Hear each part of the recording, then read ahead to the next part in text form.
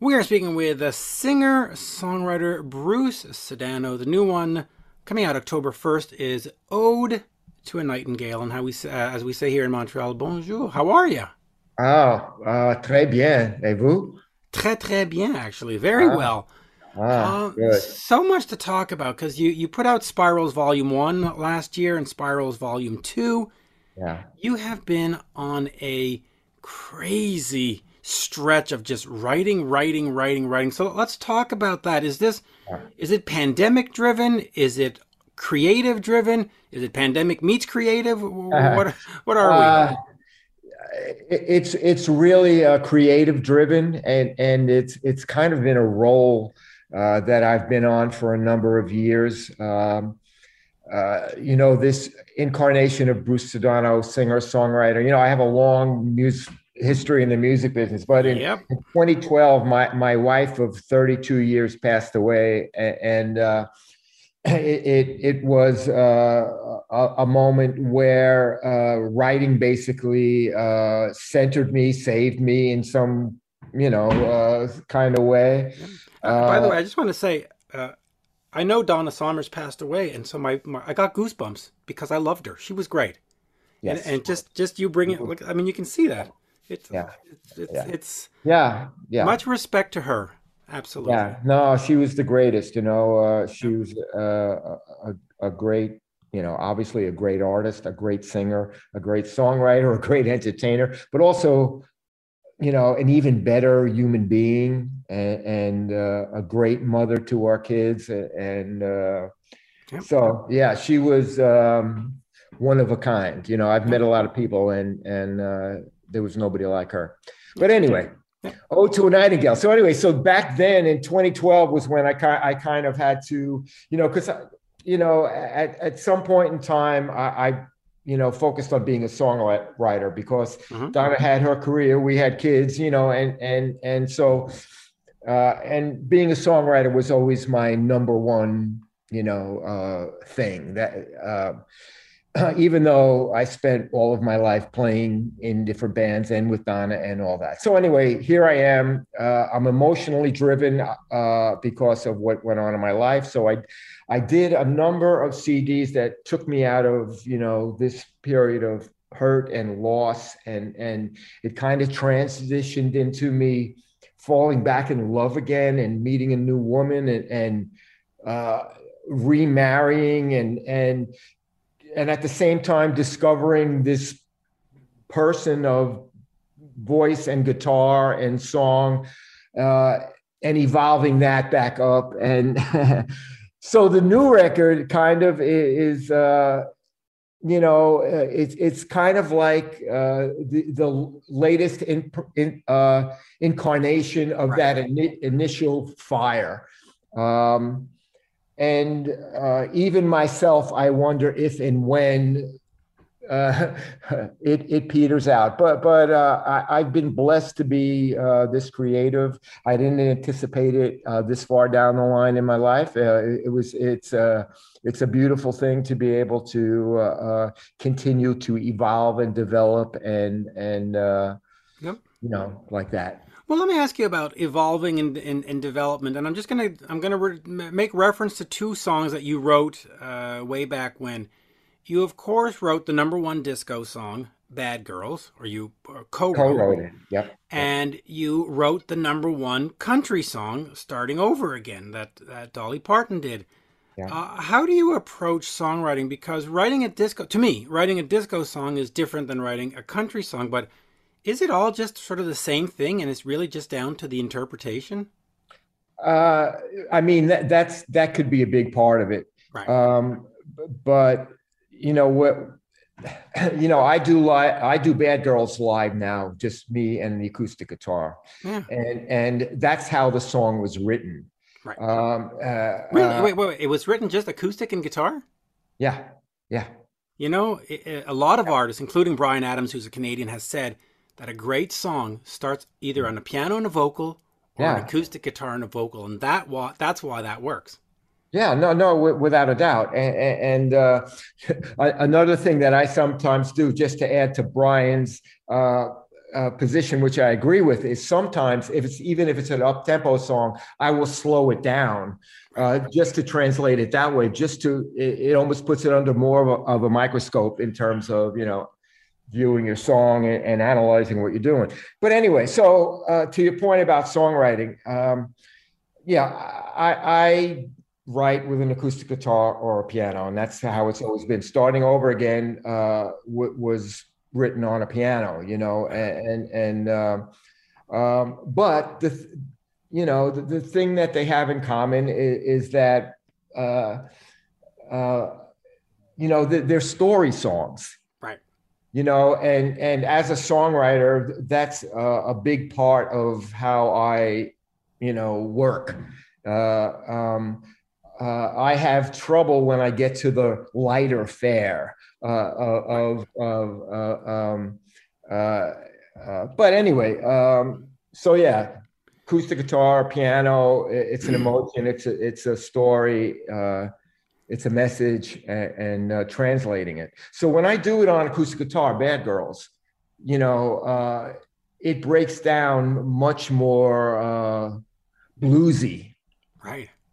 I mean, to me, it's a Brooklyn R&B song. I mean, and it got translated in the moment as. I mean, it was a number one R&B song as well, but at the moment it was all about disco in 1979, and that's how that song, lives. Yeah. And what a great song. And I'm just thinking, I'm speaking to the writer of Bad Girls this afternoon. And this morning I spoke to the guy who sung You Make Me Feel Like Dancing. So I'm having a complete disco day. Yeah. When we get to Ode to a Nightingale and Spirals Volume 1, Spirals Volume 2, and the other stuff that you've done in the last 8-9 years, is the songwriting process the same? I mean, do you write the same as you did when you were a young whippersnapper in the 70s, or have you completely changed it? Do you sort of pull it apart differently? What's?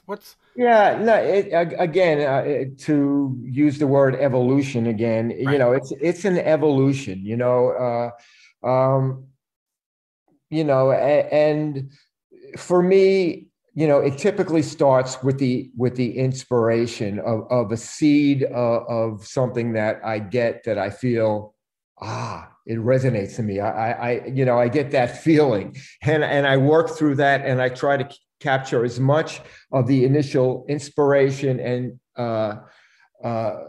then the process comes down to, okay, what am I really trying to say? I don't want to be cliche. I want to keep it special. I want to keep it unique to my voice, because now I'm translating everything that I write through my voice. So that has its own strengths and weaknesses, and so that's also kind of shaping. I think that may be one difference, because in the past, a lot of songs that I wrote or co-wrote, I was writing beyond my voice. Do you have to think of voice when you're writing? I mean, you have to think, okay, Donna's going to sing it this way. She has this kind of No, inflection. I don't. Not with or Dolly or anybody else. Yeah, not with what I would call the natural born singers. Donna was a natural born singer. There was no limitation on what she could do. She could, she could interpret it this way. She could interpret it that way. And for her, it was really about how to separate those interpretations. And that she did by who's the character in this song, and what person is singing this song. So that would dictate. For me, what I because of the constraints of my voice, I'm being a singer, I'm not a natural born singer. I am somebody who is still evolving even as a singer, and understanding how to sing and what complements my voice, and who, and incorporating, as I continue to grow, and, but melodically, a part of how I research what I'm writing is where is it comfortable for my voice, and melodically, is this suiting my voice, and am I still communicating the emotion, and is it connecting, so I don't know if that answers the question, but It does. Now, let me ask you real quick, again, back from the day here, because you were part of the Casablanca Records family. yes, I was in a band called Brooklyn Dreams. We were a trio Yeah. with Joe Bean Esposito and Eddie Hoganson, and we did 4 albums as the Brooklyn Dreams. Yeah. So I just want to. I'm very curious about that because obviously the disco stuff is there, but Casablanca was the home to Kiss, and Neil Bogart sort of gambled a house on Kiss being popular, and it didn't really pan out at the beginning, and then it hit. What was Neil like in terms of a record company president, in terms of a guy who was supporting his bands? I mean, did he come to the shows and pat you on the back and make sure you were taken care of? Talk to me a little bit about Neil. Um, Neil Bogart was a great record man. Okay.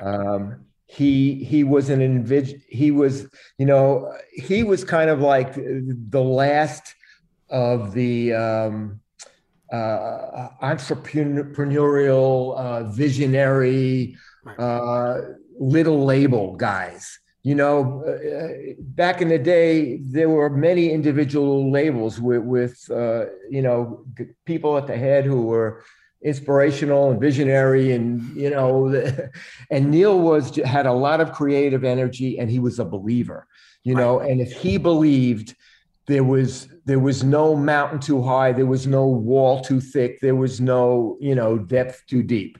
There's got to be a way, because I believe in this, and I believe in it because it's great, and it was always and he was a great marketing guy at the same time, because he built images, he put images around the artist. I think, as it applies to the Brooklyn Dreams, it's like that was part of the problem with why I believe we didn't succeed bigger than we did.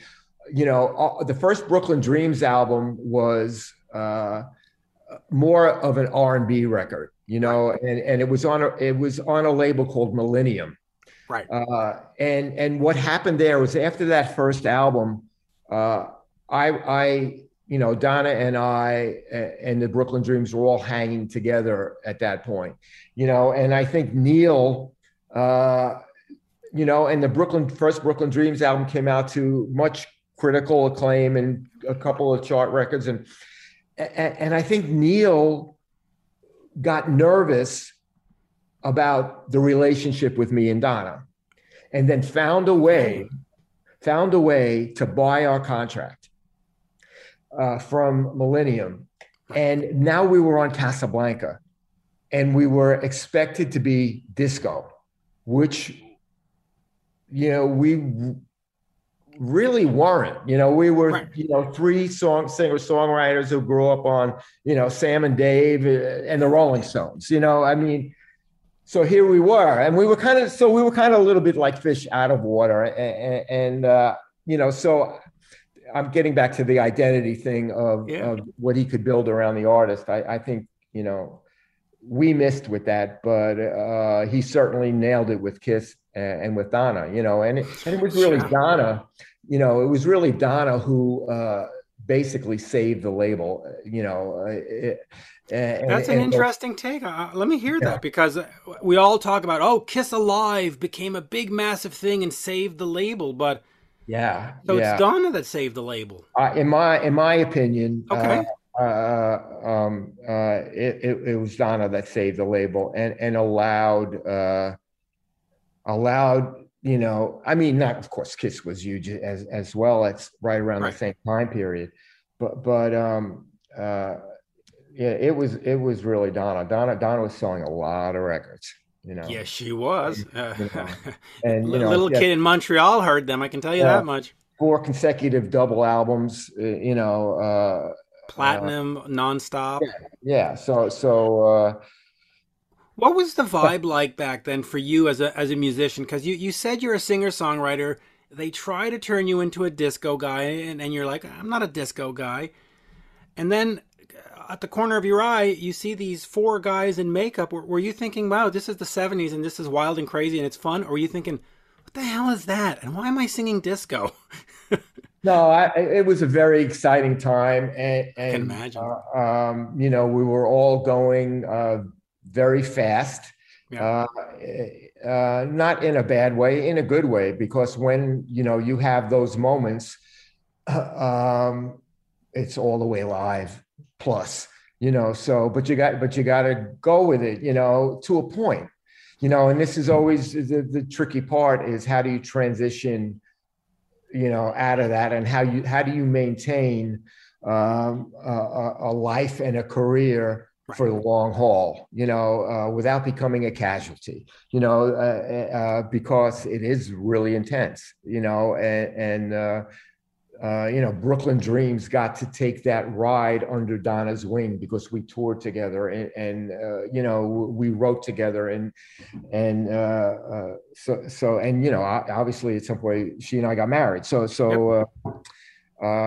But I have only good memories of it. You know, it was part of you know, a very exciting journey that I've It was a lived. great scene. I mean, the 70s and You 80s were a great know, music scene. Let me ask you you know, this. In terms of making records, because now, you know, now if I give Bad Girls to the local pop kid, it's going to be Pro Tool and it's going to be samples and it's going to... When you and Brooklyn Dreams and you know, starting over with Dolly Parton, and did you record organically? Did you get all those sort of disco sounds with real players, or were there some kind of studio trick? Because I mean, obviously you didn't have Pro Tools. no.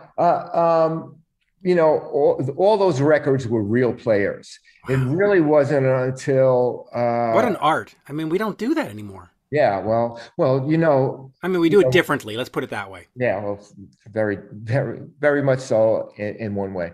But you know, but my roots are, you know, I co-wrote my first chart record in 1969 with Tommy James for Tommy James and the The Shondells. Shondells, yeah. You know, and he was the first guy that brought me into a recording studio when I was still in my teens, and you know, you know, it was 8 tracks, you know, and that was a big leap from the 4 tracks, you know, Right. and That was but cutting edge technology. yeah, but even there, it was guys playing in the studio, and you know, obviously there was no computers then, or No. you know, and so even when we did Brooklyn Dreams albums and those Donna Summer albums, you know, through Bad Girls, it was, you know, of course there's I Feel Love, and that kind of began to change that picture, you know, oddly enough. Right. But it was typically, you know, bass guitar, drums, keys,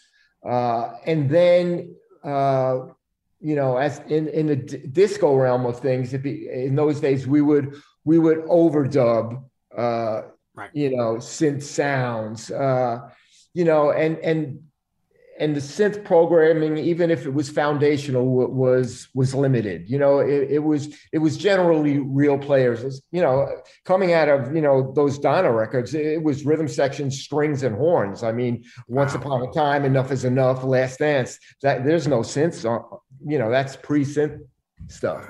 Wow. Same thing with the early Brooklyn Dreams albums. It's all, you know, it's really not until you start getting into after I Feel Love and things evolved into, you know, the beginning of the 80s that it became more and more computer driven and like that. Yeah, and I'm just trying to think.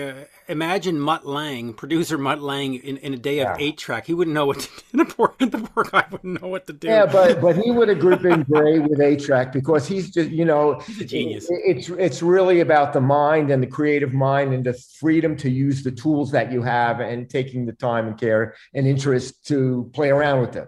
Yep. You know, so yeah, so Mutt would be great in In any any. era. No, I agree. I love Mutt. I mean, you know, Yeah, Foreigner 4, Back in Black, Def Leppard, Hysteria. I mean, you're yeah, gonna yeah, complain? yeah, yeah. uh, I'll even take Shania Twain. Some great oh records yeah, there. Yeah, no, yeah, and yeah, Nickelback too. Let's not yeah, forget he did yeah, Dark Horse. yeah, When you get to Ode to a Nightingale, what yeah. is your recording process? Do you like the sort of let's get a band in here and let's get me in here and do this? or do you use a little bit of modern magic? I like it all depending on the circumstance. Okay. So for this particular record, it's COVID times. I'm living in Milan, and I have, this room, that's my, creative room. And I go in there and I have a Pro Tools and I have a guitar. And again, I'm writing on the acoustic guitar. And I get the song. And so what I did with this, because of this situation, Spirals Volume 2 was a mix of in the studio, was mostly in the studio. Spirals Volume 1 was all in the studio, Shelter Island Sound in New York, produced by Steve Adabo. Yeah. But COVID time, different constraint, but still the tools to do it with, luckily enough. And so I basically put all my guitar parts down, did all my vocals, did all my harmonies, set the tempo, played some keys on some of them, and sent that all to my producer in LA, Randy Ray Mitchell, who's produced, most of Spirals Volume 2, and I've worked with him for a long time. He's a great producer and an amazing guitarist in his own right. He was Donna's guitarist for many years. We played together a long time. Anyway, so sent it all to Randy in LA. He puts on guitars and bass, and we kind of go back and forth about who should play bass on this and whatever. And the same with the drums, who's the right drummer for this. Then he would overdub the drums in his studio, send it to me, and back and forth that way until I came back to LA in April, stayed for a month, and we mixed the record together. And so, that's what this demanded. And like I said, I like to use the tools that are at hand, is kind of my philosophy. And I'll end on this. We've had, this, like we said, this consecutive or this great output. Mm-hmm. Is this the period at the end of the output, or is this just sort of part of you're still on the train here and we're still moving? Like, do you see yourself out with a new one in early 2022? I mean, are we still, are the creative juices still flowing? I don't know the answer to that at this point. Once, for me anyway, once I finish a project, I like to, it becomes a different phase of it. I'm talking to people like you. I'm, visiting my grandkids. And I think part of my process is living so that I can write, keep living, keep writing. For me, it's, I got to find those sparks that are doing it. So I anticipate continuing. I anticipate a phase of going around and playing and coming to places like Montreal and doing a night or two and doing a little pocket of Canadian gigs and, a UK little run. And also at the same time, I'm thinking about, because most of my life is LA, Milan, of having an LA based band and an Italian based band and doing residencies for periods of time, because I miss playing, that the one emotion that I'm left with right now more than anything through the COVID period is I miss playing with other people.